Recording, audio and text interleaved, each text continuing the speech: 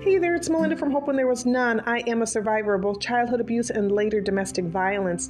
I've been free since 2009 and have been sharing my story and much recently sharing stories from others in order to inspire, empower, and educate. So if you found any value in any of these episodes, please do me a favor and share. Maybe somebody needs a dose of positivity to know that they're not alone. My goal is to break open the darkness and to let there be light. Have a great rest of your day and thanks for tuning in. Mwah. Bye.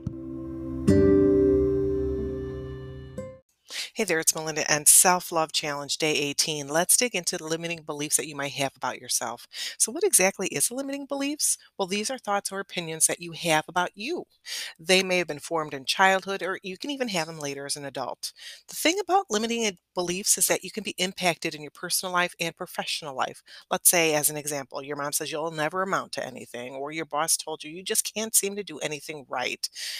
It could be also that you've told yourself that you aren't good at something. That happens too. So even if you know in your heart or your gut that these things are untrue, your brain doesn't know this and it can't tell the difference between lies or the truth. So let's grab some paper and pen and really think about those negative thoughts that you've been thinking about yourself. Now, consider looking into your beliefs about your finances? What about those beliefs about parenting, personal relationships, and maybe even your health? So jot down what challenges you. Perhaps you didn't get a promotion you were hoping for. Maybe you didn't make that weight loss challenge. I know a lot of us are coming from those New Year's resolutions and so on. So maybe you are just upset about that.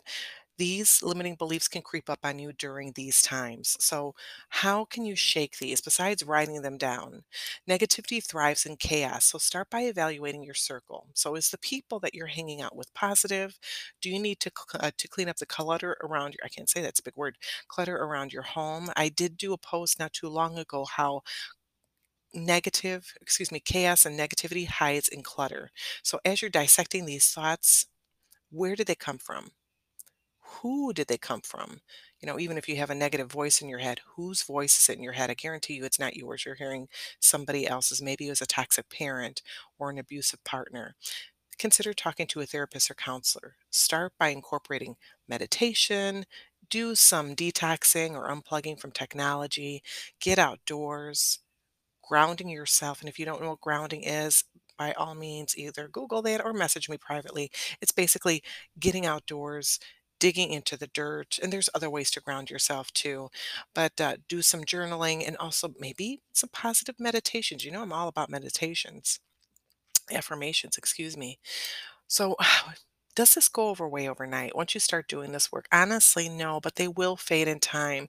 You have to do the work, though, in order to flip that switch. Give yourself the gift of grace, compassion, and time to heal. And if you have any questions, don't hesitate to message me about this, or maybe it's something else that you feel on your heart. I'm happy to chat with you. So, this is Melinda.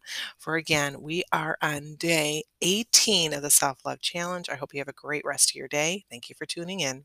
Mm. God bless and stay safe.